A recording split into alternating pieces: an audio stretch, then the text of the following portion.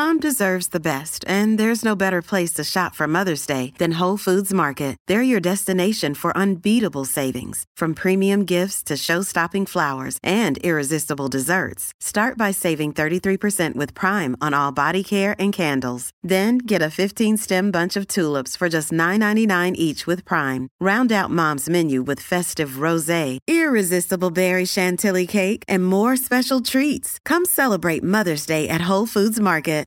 G'day, Mike Hussey here, but you can call me Mr. Supercoach. KFC Supercoach BBL is back and there's 25 grand up for grabs. So what are you waiting for? Play today at supercoach.com.au. T's and C's apply. New South Wales authorisation number TP/01005. Welcome to This Is Your Journey with Sam Edmund. For Tobin Brothers Funerals, visit tobinbrothers.com.au. Tobin Brothers Funerals, celebrating lives.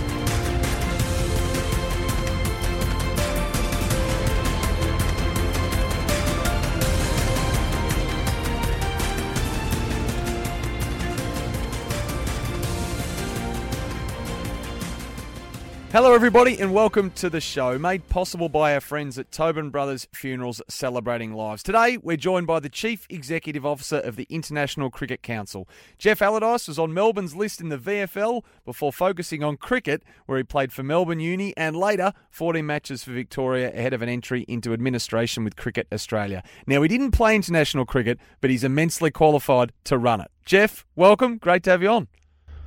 Thanks, Sam. Good to be here. Now, I found you in New Zealand. I was going to ask you about how life is in the UAE, but you're obviously in the land of the long white cloud for our Women's World Cup. You know, it's been one of the areas that since I've been at the ICC that's jumped ahead in leaps and bounds, and the standard and the competitiveness of the events is just on the improve all the time. So since I've been here, I've seen 2 matches and they've gone down to the wire, and most of the others have as well. So it's been good. And you head home in a couple of weeks. I think I can call Dubai home because you've been there for a long time now. Do you consider yourself a local in those parts? Well, I'm certainly used to it. Yeah, it's almost 10 years now living in Dubai, and it's been good. I've really enjoyed the time living there. It's a very multicultural community there, and you mix with people from all different countries, and it's a great experience. And family's there, and I've had a son who's grown up most of his life in Dubai, so he's gets exposed to all sports and all different countries, and people who speak all different languages. So it's been a great experience. Yeah, what a great life experience. Dubai is a curious place. Now,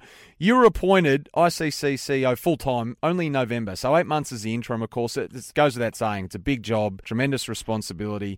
Now, you're human. Did you find yourself thinking, right, this is big? Is there an initial moment where it hits you, or has it been a steady build? No, pretty steady. I mean, I've been at the ICC for almost 10 years, and the interim role was one where, with COVID on and a couple of events on the horizon, we just had to focus on the here and now and getting delivering some of our events. So that we had the World Test Championship in final in Southampton in the UK, and then we had our T20 World Cup, which is Australia won, of course, in the UAE, the final in the UAE and Oman. And so for that period, the focus was really on just getting the organisation focused on delivering those events and making sure that everyone was pulling in the same direction. So didn't have much time to think about other things. And then once the event was over, the board showed the confidence in me to appoint me in a permanent position. So, and that's it gives us a chance to build around our next 5 to 10 years and implement our strategy. A successful summer of cricket it was here, but unfortunately it's given way to some really sad news of late. Obviously the tragic loss of Shane Warne and Rod Marsh within 24 hours of each other, and the ICC paid tribute to both, of course. Yes, I mean, as an Australian, I had connections with both, in different ways, and I grew up in the 70s as a kid, falling in love with cricket and footy, and Rod Marsh was one of the heroes of that time, and I've had the chance on and off to come across his path in working in cricket, and what a great person and a contributor to the game, and it's it's so sad to see what happened to him. And then pretty much on the same day, I was in Pakistan watching the first day of the Australia-Pakistan Test matches in Rawalpindi, and the morning we found the news about Rod Marsh, and then in the evening we found out the news about Shane Warne. So, and I played a little bit with Shane Victoria, and I've seen him around the World Cups and things like that in my job, and he's always caught up with him and said hello, and I haven't seen him frequently, but just such a shock in such a short space of time to see two icons of the game from the world point of view, but certainly from the Australian point of view, pass away in such circumstances. So it's a very sad period. The MCG's Great Southern Stand will become known as the Shane Warne Stand in time. Jeff, would the ICC look to do anything else or anything further to commemorate Shane Warne? I don't know. At this stage, I think we're just watching everyone paying their respects in Australia. I think over time, we have our Hall of Fame people, and we have people from iconic cricketers from all countries, unfortunately passing away at various periods. So I don't know that it's this. We don't have the same sort of leverage that the MCC or the authorities in Australia do, but in terms of recognising his contribution to the game, I think we've already recognised that, and he's just been such a contributor. And it wasn't just his on-field stuff. If you see all those pictures of him helping young cricketers and young leg spinners in particular around the world whenever he gets an opportunity, and if they asked him for time, he would always be very generous. And in terms of his contribution, from an ICC point of view, you look at it, you see how many other countries are affected by someone's loss, and certainly Shane had a presence in all cricketing countries and was hugely revered in all across the cricketing world. 24 years it had been. So how have you seen Australia's historic tour of Pakistan? Well, it's hard. It's obviously pretty tight cricket. It's hard work for the bowlers but I in terms of the importance for the game, I think it's great to see Australia back there. I spent one day with the group, and not with the Australian group, but with the two teams and going to the matches and the officials from both teams, and they were working together to make sure the tour was a success. And Pakistan is it's a huge country. They're passionate about cricket, and world cricket and international cricket is better when Pakistan is strong and when they're playing at home. So it's a great step forward that Australia's been able to go there after 24 years. Yeah, it's great they're there, and you've done a power of work, you and your team, to get cricket back to that part of the world. But is there, putting that to one side, is there any sort of level of unhappiness over the wickets that have been prepared in Pakistan, and where does that potentially sit under your powers? Grading, wicket gradings aside. Yeah, that's one of the things we get a much better feel for where we sit is that the conditions in each country are different, and the nature of the pitches is different as well. And Pakistan, the character of these Pakistan pitches is probably not that different to what they've been in years gone by. It is hard work. Reverse swing plays a role. If the pitches break up and turn, then you can get a contest as the game goes on. And certainly the second test I watched the last day, and it was gripping. Were they going to go for the runs? Were the wickets going to fall? If they got one, would they get a rush of wickets? And in the end, it just kept you hanging there for the whole day, and it was quite an entertaining day, even though the result was a draw. But I think if you look at it overall, we've had a few draws in Pakistan and a few draws in the West Indies, but in this cycle of the Test Championship, I think it's 7 out of 30 matches have been drawn, and that's historically that's a low percentage, and it's probably higher than it has been over the last 3 or 4 years, where probably more like 10% of Test matches have been drawn. So, but it is hard work, and you've got to work hard for your wickets and capitalise when you get in as a batter. And I think that's that's part of the beauty of Test cricket. It's different. It's different the way it's played all over the world and on the surfaces that it's played all over the world. So it is different, and that's the bit. It's getting quick results isn't necessarily a good thing either. So the beauty of the game is the variety of conditions and the way it's played and the way it's enjoyed in all these different countries around the world. And just the Women's World Cup in New Zealand, which is obviously where we find you at the moment, being played, well, you'd have to say amid a solid backdrop of COVID. It was obviously held over from last year when it was one of the few coronavirus-free places anywhere in the world. But, of course,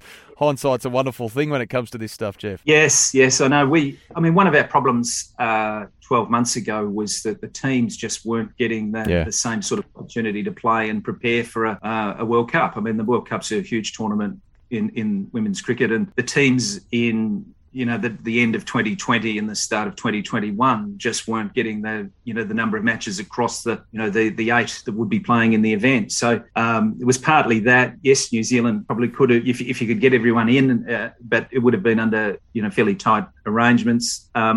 The way it played out, with New Zealand have done a great job in terms of the keeping the community safe and protecting lives, and now they've got the COVID's is on a bit of a run in New Zealand, and it's but they're getting used to living with it, and restrictions are gradually easing. So I think they're going through the same phase that pretty much every other country in the world has gone through at some point. And we're always, what the good thing about New Zealand is the grounds are terrific. The pitches have been really good. We knew we were going to get really good support administratively and from the government here, and that's all been great. You're listening to This Is Your Journey, thanks to Tobin Brothers Funerals, a family-owned business since 1934. Well, before he was an administrator, Geoff Allardice was a multi-sport sportsman. We're going to go down memory lane after this.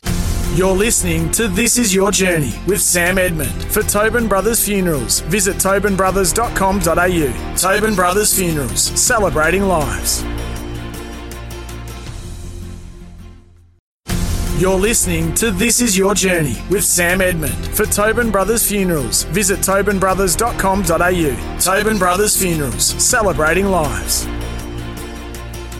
Hello, it's great to have your company on This Is Your Journey, made possible by Tobin Brothers Funerals, celebrating lives. We're chatting to the CEO of the International Cricket Council, Geoff Allardice. So, Geoff, you're a traditional Aussie kid, or a Victorian kid anyway? Cricket in the summer, footy in the winter? Yes, absolutely. Yeah, you that age of about 7 or 8, and you just fall in love with sport, and you can't get enough of it. And it was footy for me, and in the winter, and cricket in the summer, and it was great. It shaped my my life and my working life, and how it's played out. So I've been very lucky to be involved with sport for as long as I have been. Now, don't be humble, because you were super talented at both. So let's perhaps talk footy first. Melbourne under-19s. Does that feel like a long time ago? Yeah, it sure does. Yeah, yeah. I was playing. I think I started off playing under-19s at Uni Blues in the amateurs, and I was just playing a game at I think it was Camberwell Grammar Old Boys or something, and Cameron Schwab, who was recruiting for Melbourne at the time, somehow it was at the game, and was a little bit one-sided our way, and I remember it wasn't taken all that seriously by our guys, and for some reason he saw something that he invited me down to training with the under-19s at the MCG, and it was in the days of the old Olympic stand, and you go into the bowels there, and get paired up with someone for training, and you're out there on the MCG training in the under-19s with Slug Jordan as your coach. With great experience. We won't repeat too much of what he might have said on the night in question. But what sort of footballer were you then, Geoff? Sort of winger, halfback, probably. Yep. A bit, and it wasn't a star by any means, but held my own occasionally. Yeah.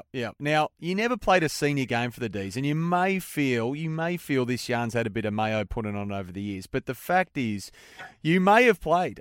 We've got to acknowledge this. You might have played in the 1987 Grand Final, had the late and great Jim Steins not done the unthinkable and ran across the marker course while Gary Buckenara was lining up. That can't be disputed, can it? There has been some mayo put on the story over the years, but we'll never know, I suppose, will we? It was...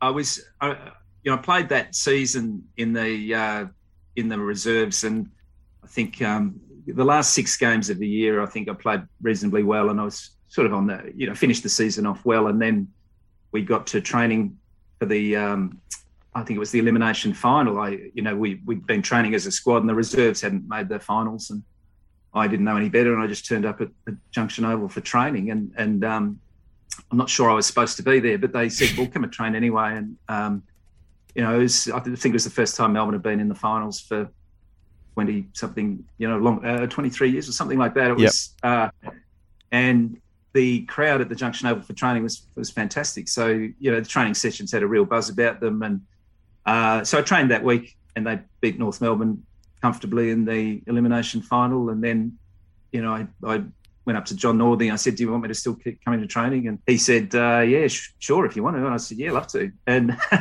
the next week we played the Sydney Swans in I think it was the first semi then. Yep.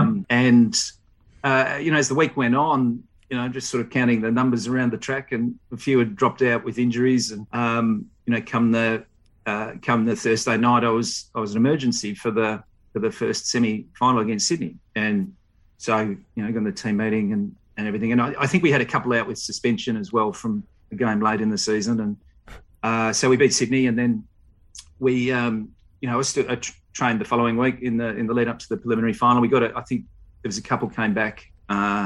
Maybe Steve O'Dwyer and Rod Grinter back from suspension, and so I wasn't an emergency for the. I was just an onlooker for the preliminary final, and as the game was going on, we were racking up a few injuries, and sort of just in my head doing the maths, and we never got to find out. So we didn't. I remember sitting.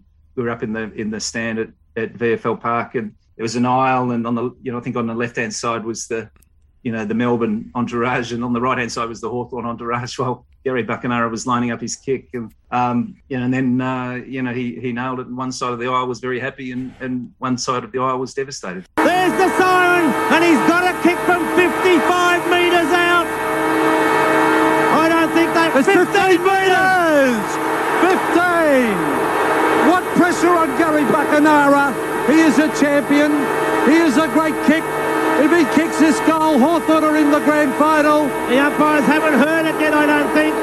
If he kicks this goal, Hawthorn are in the 1987 grand final. If he misses, Melbourne are in. There's the kick. It's a goal. It's a goal. Hawthorn have won with a kick after the siren. It was a funny... an incredible day, and it was an incredible period for me, having not been there. And then at the end of that, we went. They were doing the series overseas as well. The Foster's Cup, wasn't it? Yeah. And we went to Vancouver for played a couple of games over there in the few weeks after the season finished. But yeah, it was a great experience being involved in Melbourne at that time. Some really good people, and the club had a great feel about it then. It's great to see them doing well now. Oh, they absolutely have done well now, but we will never know, as you say. But for the record, Ricky Jackson, Brian Wilson were taken off injured. Robbie Flower's shoulder, I'm not sure if either three would have played in the grand final, and I'm sure you would have got the tap on the shoulder like you did in Vancouver, you mentioned. So the Foster's Cup, you were playing North Melbourne. Now, I think this was the week after the infamous Battle of Britain as well. And correct me if I'm wrong here, Geoff, but you might have been there on an under-19s a reserves end-of-season trip, basically, and there was a quote-unquote injury crisis. So I don't know if the hangovers are a bit more severe than what had been forecast, and you've been piloted in to play a couple of games over there in Canada. I think I think the thing was that and I'm going a long way back. I think we won the what was the Tuesday night competition called at the start of the year? It was the the pre-season. Ansett? Was it Ansett? Sponsor name wrong. But the Tuesday night competition. We won the final, and whatever the prize money was went into the end of season trip fund, and so the view was when we got we earned the right to be in the overseas series, that the reserves and the seniors would all go on the same trip. So they weren't short of numbers. Whether they're short of fit players might have been a different story. But yeah, we went to Vancouver, and I think because I was in the squad, the training squad around the finals, I was a bit closer to the lineup there. But there was a few out injured, and some interesting pre-game preparation from a few of our players. But it was good fun and a great experience again, to play over. So one of the games, I think the first one against Sydney, they got about 30,000 in an indoor stadium, which was a great promotion. And then we stayed on for the following one, like you said, and North Melbourne came over after playing at the Oval. How did it come to an end, the footy? I think you were cut before the 89 season. Was there a list rule adjustment, I think, maybe with the VFL at the time, and you thought it better just to move on with the next phase of your life? Yeah, that's right. Yeah, I was... 88... having finished off the way in 1987, I was keen as anything during the pre-season, and we got to the training session before the first night game, the pre-season competition that sort of flowed into the into the night competition, and I did a hamstring on the just as though on the last session before the first game, and it just kept recurring during the season. So I just was in for a couple of weeks, did a hamstring, out again, and then at the end of the '88 season, I hadn't played anywhere near the amount or the style of football that I would have liked, and you're right. I think the draft came in. It used to be you just come out of the zone or you got recruited and you come along, and but then I think the draft was introduced at the start of '89, and I had to get drafted to be on the list, and I didn't get drafted. So that was it. And I think I trained one season at Richmond, one pre-season at Richmond, but at that stage, I was also playing cricket, and cricket was starting to go well, and it started taking over. So that was my involvement with footy, and then a couple of years of amateurs at Uni Blues with with a late start after the cricket season, I finished footy fairly early. So you mentioned leaves you more time for cricket. Now, I've read it. You've been described as some quarters with the bat as a prolific but dogged batter in your days at Melbourne Uni, and capable of quote unquote digging in for the fight, Geoff, as skipper. So, a couple of handy character traits in the line of work you're in now, I'd imagine. Yeah, I don't think I would have been suited to T20 the way I used to bat, but it was it was good. It was great. I mean, I was always involved in cricket and worked my way through the system there, and footy actually helped a lot in terms of around the mental side of batting and being able to get the best out of yourself. And I had a really enjoyable few years with the Victorian team, and we played with some great players in that period. I was in and out, but I enjoyed playing with a lot of those guys, and it was just playing at that level and getting even to play interstate at that stage was getting used to different conditions, and playing when you're living in a hotel and all of those sorts of things was a bit foreign, but I think it did okay at times, and over the journey, other players came through, and we moved on to the next stage of my life. Speaking of next stages, was it around this time, Geoff, that you somehow found the time to get a degree in chemical engineering? Yes, it was. It was. I think one of the ones in football. I think chemical engineering, there was about 11 exams we had to do at uni, and unfortunately the trip to Vancouver was right smack bang in the middle of the study, the SWAT vac ahead of the exam. So I had it wasn't really that difficult a choice. Do you want to go to Vancouver for 2 weeks, or do you want to study for exams? And I thought it was probably a chance that wouldn't present itself very often again, and I went on the trip, and I didn't quite get through all 11 exams, but in the end we did, and it was great. I mean, I worked in engineering for 11 years before moving to sport. So straight out of uni, I worked in engineering, and worked in a sort of private company in sales, and that was a great learning experience too. And then opportunities came up in sport, and took the plunge and haven't looked back. It's been great.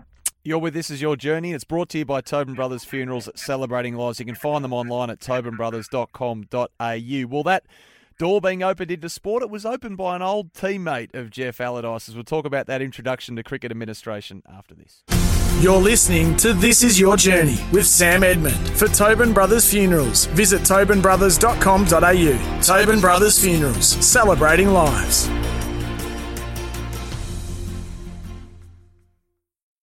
You're listening to This Is Your Journey with Sam Edmund. For Tobin Brothers Funerals, visit tobinbrothers.com.au. Tobin Brothers Funerals, celebrating lives.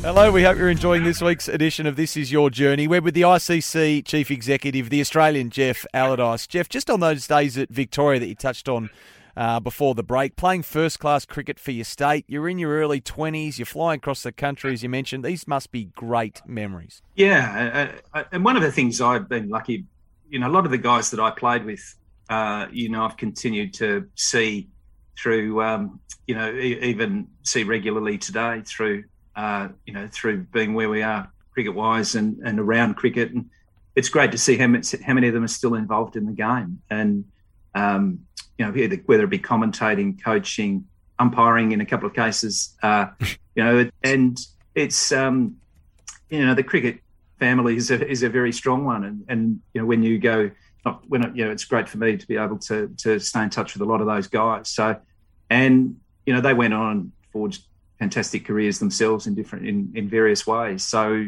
it's really good to look back and see how it seems a long time ago now, but it was a great period, and I loved it. I loved being involved. And Geoff, that stuck pretty early on, didn't it? Yeah, I can't remember where that came from. It was not a particularly inventive nickname. It could have been a lot worse. So I think it might have come from under 19 days or something, and it's stuck. But if that's the only one that gets aired today, I think that's all right. Yeah. Well, I think you're going well with that, except that one. So it's clear you form some great friendships, don't you, in an environment like that? Did you live with any of your teammates coming through? Yeah. Well, yes. Yeah. I grew up in Vermont, out in the eastern suburbs, and when I was in the state squad, the training was all in the city, and the football was all in the city. So I thought, well, we need to get a place, rent a place in a bit closer to the city, so I could get to training and uni and do all the things I needed to do. And the contracts weren't that great at that stage, so there wasn't. We didn't have a lot of reserves to dip into for the, renting a substantial property. So we sort of got a few people who were in the same boat and looked for some places. And the two guys I ended up with were Damien Fleming and Ian Harvey. And we settled on Richmond. We thought Richmond was reasonably convenient for everything that we wanted to do. And we rented a place in Coppin Street, Richmond. Know it well. Great part of Melbourne, Coppin Street. So the house with its bedrooms. Now, when three guys, young guys, it must be said, go into a share house, Geoff, I don't know about you, but I've never been in one where picking the rooms has been a smooth process. So how did you go about doing that? Yeah, there was 3 bedrooms upstairs. One was sort of master bedroom with big cupboards and an ensuite and all that sort of thing. The second one was reasonable size. At the end, good cupboard space. And the third one was a shoebox. And we sort of looked at it and we tried to work out how, I can't remember whether it was paper, rock, scissors or what they were planning to do to decide who got which room. And I sort of assessed the 3 and thought that the second one was livable, but the third one wasn't. So I said, well, what if I opt out and I'll just take the second one and you two can fight for the big one and the really small one. Genius. And they did, and Damien got the big one and Ian got the small one. I love that, because obviously you're thinking there's a chance I could get the ensuite, but there's also a chance I could get the dog box. So that's playing the percentages: calm, analytical, clinical.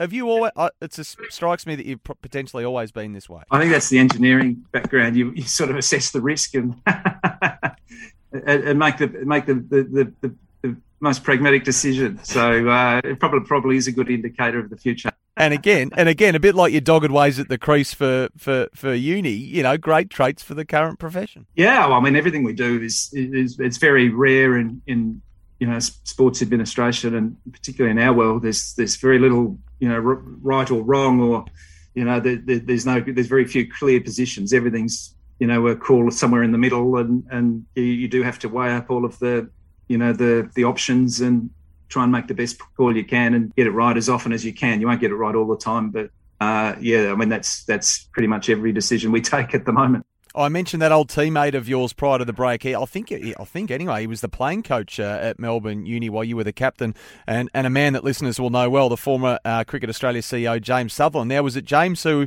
initially opened the door for you at CA in those early days, perhaps as maybe even an umpire's manager, wasn't it? Yeah, that's right. They were expanding it a little bit at the time, and he was very arm's length. He said just there's a couple of roles coming up. Look on the Look for these roles, and one of them might work for you. And I'd been doing a bit in the with the Victorian Institute of Sport cricket program, so I was sort of still in the cricket. I'd gone from playing and a bit of coaching at club level to, being a bit more involved off field and running programs and things. So, I thought, well, let's give it a go. The engineering was okay, but it wasn't going anywhere fast. And, I remember the guy the head of cricket operations at the time was a guy called Richard Watson, a lovely, lovely man. And he used to do all the scheduling of the Sheffield Shield and everything on with magnets on a board. And he interviewed me, and I'd found a colour printer, and I'd sort of put a bit of a document together on how I think I'd go around the umpire manager thing. And so I printed it out. It's probably 2 or 3 pages. It had a big ACB logo on the front. He was just seemed enchanted by the colour, the colour printout at the time. He was receptive to my application, and I got the job there as umpire manager, and did that for 4 or 5 years, I think, and then just gradually moved more into general operations at Cricket Australia, and then an opportunity came up at the ICC, and it was a very similar type role to what I'd been doing. So it was a good move for me. Came at the right time, and it was great. So I spent some really good years at Cricket Australia in the cricket department there, and it was a really good grounding for getting a feel for the international part of the game. And you even working in Cricket Australia, you don't get the full feel for what a broad game it is, and how it's enjoyed and played in so many different ways in so many different countries. We're talking to Geoff Allardice on This Is Your Journey. It's thanks to Tobin Brothers Funerals celebrating lives. Well, what are the challenges and key priorities for international cricket now and in the future? We'll discuss that and more with Geoff Allardice. You're listening to This Is Your Journey with Sam Edmund. For Tobin Brothers Funerals, visit tobinbrothers.com.au. Tobin Brothers Funerals, celebrating lives.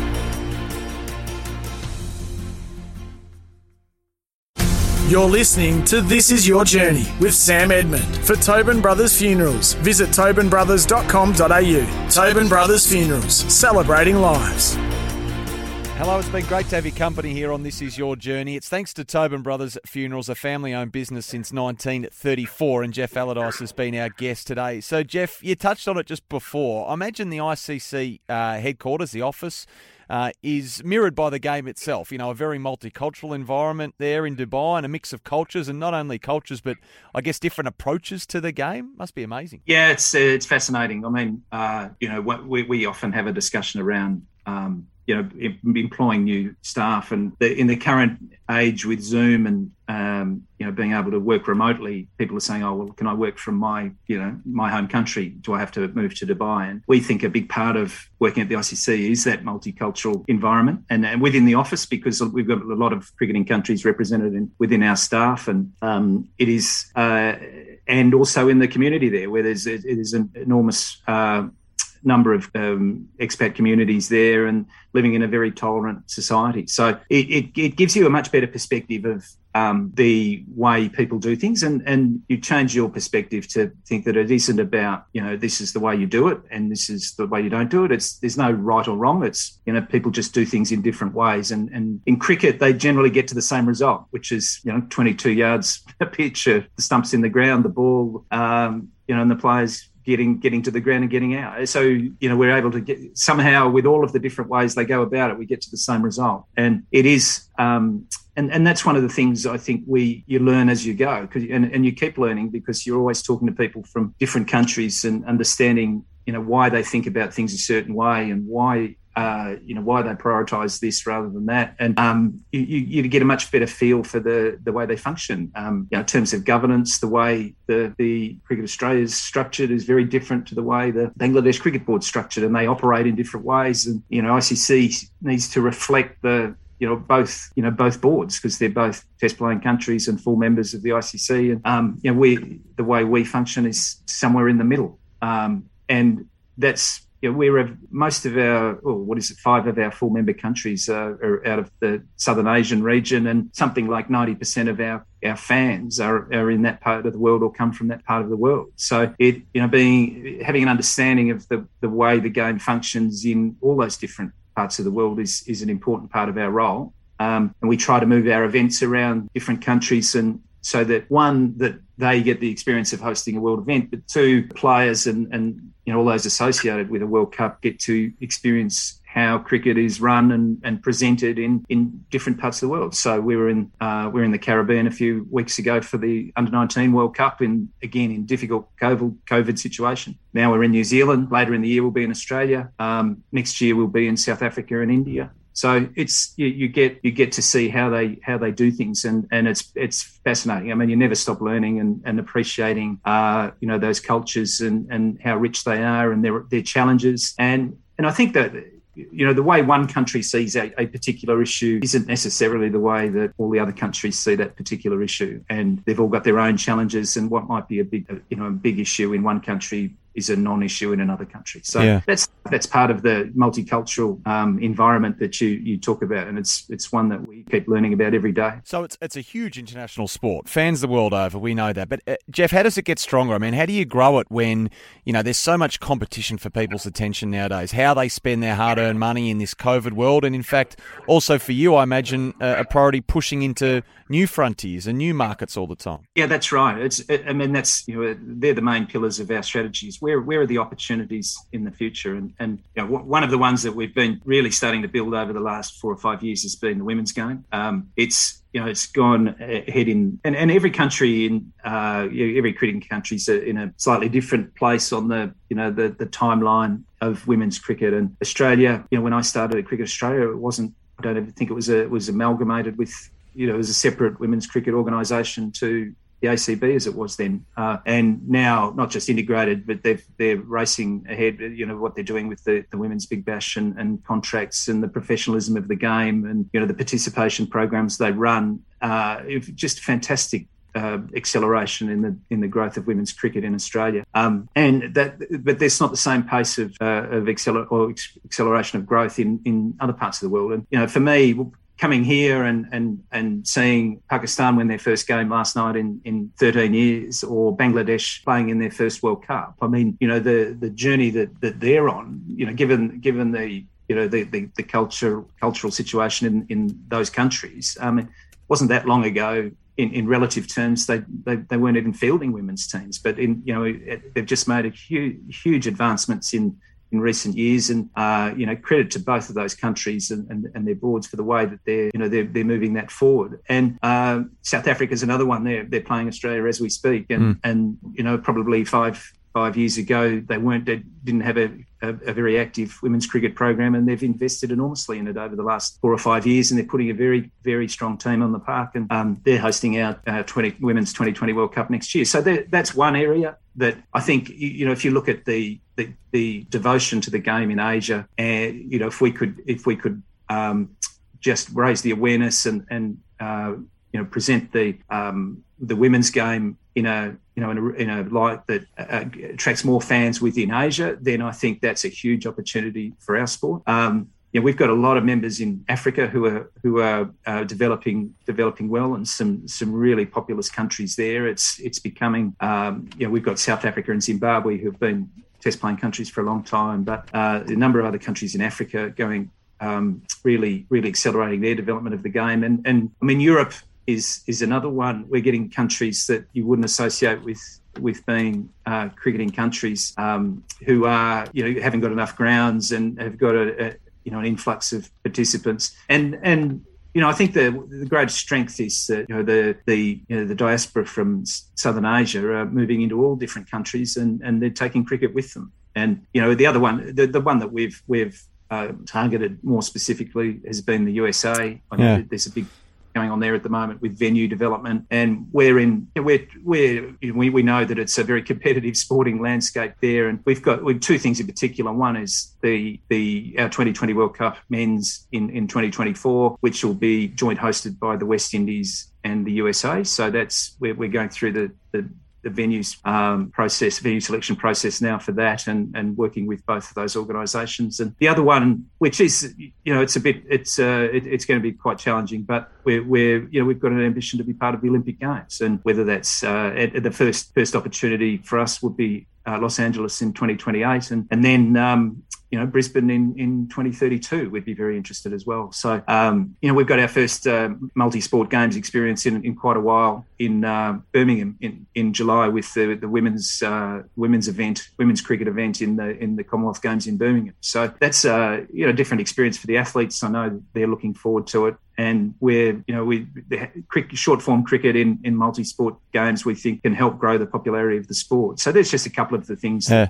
I was going to ask about the US and the Olympics, because I think that with the Games it's been speculated upon for a long time, hasn't it? And finally now, as you say, there's a commitment and a push to campaign collectively for cricket at the Olympics, but whether it be LA 28, Brisbane 32. But Geoff, why is it important to have cricket at the Games? Well, I think that it's not going to be a huge tournament. I know the athlete numbers are very, are very tightly monitored there, many of our members, being seen as an Olympic sport and having an association with the government and the National Olympic movement is, something that is going to be really beneficial in terms of facilities and high performance assistance. And so it isn't about. It's certainly not a money making exercise from our point of view. It's about getting exposure for cricket in markets where we may not be popular. There are plenty of big markets in the that consume the Olympic Games that aren't closely involved with cricket or close followers of cricket. And the other one is about giving all of our membership, 106 members, the opportunity to engage more closely with their governments. And in some countries, being an Olympic sport gets you closer to your government than being not being an Olympic sport. So that's probably they're the two things. I mean, it in a lot of countries it provides free to air coverage as well, and we know in Australia what that does for getting the number of eyeballs watching the sport. So it is, it's one it's important for us. But the other thing is, over the journey, we haven't had all of our members keen to be involved for various reasons, whether that be the name you play under, or whether it's commercial, or whether there's some political issues. Whereas right now we have got a unified membership who all want to be. Geoff, thanks for donating your time today. What a fantastic journey you've been on. And the fact that you've constantly climbed the sports administration ladder says everything about how you go about it. And your reputation, I think, as a methodical problem solver certainly precedes you. So well done on all you've achieved so far, and best of luck for what's next. Appreciate you joining us. Thanks, Sam. It's been great. Thanks very much. And thank you for joining us also. You've been listening to This Is Your Journey for Tobin Brothers Funerals, Celebrating Lives. You can jump online to find them at tobinbrothers.com.au, and we'll catch you the next time we celebrate another great sporting journey. It's Tyre Power's Big Footy Final Sale. To kick things off, you can get the power to buy 3 and get 1 free on selected Toyo passenger car and SUV tyres. Tyre Power's Big Footy Final Sale can't last. Visit tyrepower.com.au now.